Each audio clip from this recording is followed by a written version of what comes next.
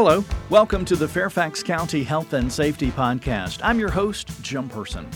Coming up, learn how to get a monthly emergency preparedness newsletter, holiday cooking safety tips, an online resource to make a family emergency plan, holiday decorations, and how to get emergency alerts from Fairfax County. Links to topics mentioned in this podcast can be found online at fairfaxcounty.gov. Did you know that the Fairfax County Office of Emergency Management produces a monthly emergency preparedness newsletter? Learn more about the newsletter and sign up for free at fairfaxcounty.gov/OEM. You know, cooks everywhere are making plans for holiday gatherings, whether you're serving up eggnog at your office party or making a turkey dinner with all the trimmings for family and friends. The most important ingredient for any holiday meal is food safety. Each year, nearly 1 in 6 Americans get sick from eating contaminated food. So make sure your guests are not among them by practicing these 4 simple steps. Number 1, clean. Wash your hands and utensils to avoid spreading harmful bacteria. 2, separate. Use separate cutting boards when preparing raw meat, poultry, and vegetables. Number 3, cook. Use a food thermometer to ensure that meat and poultry reach the proper temperature. For example, turkey should be 165 degrees Fahrenheit. And number 4, chill. Keep the refrigerator at 40 degrees Fahrenheit or below to prevent harmful bacteria from growing. Also, make sure those yummy leftovers are safe. Even when refrigerated properly, leftovers should be eaten, frozen, or discarded within 1 week.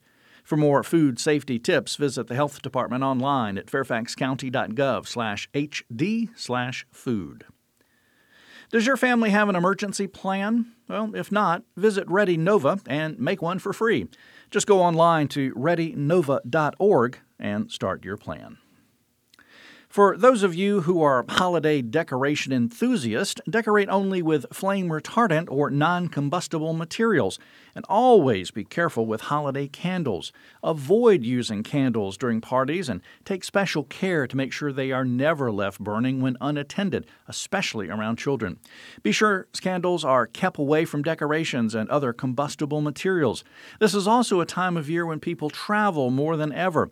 Holiday travel and extreme cold are a dangerous duo, so allow extra time for traveling and be prepared for delays. Stay informed about weather conditions and adhere to travel advisories.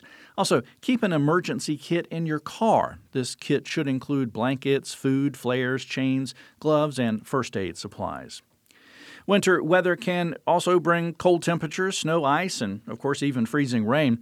Are you receiving severe weather alerts from Fairfax Alerts? If not, you can sign up for free at fairfaxcounty.gov/alerts.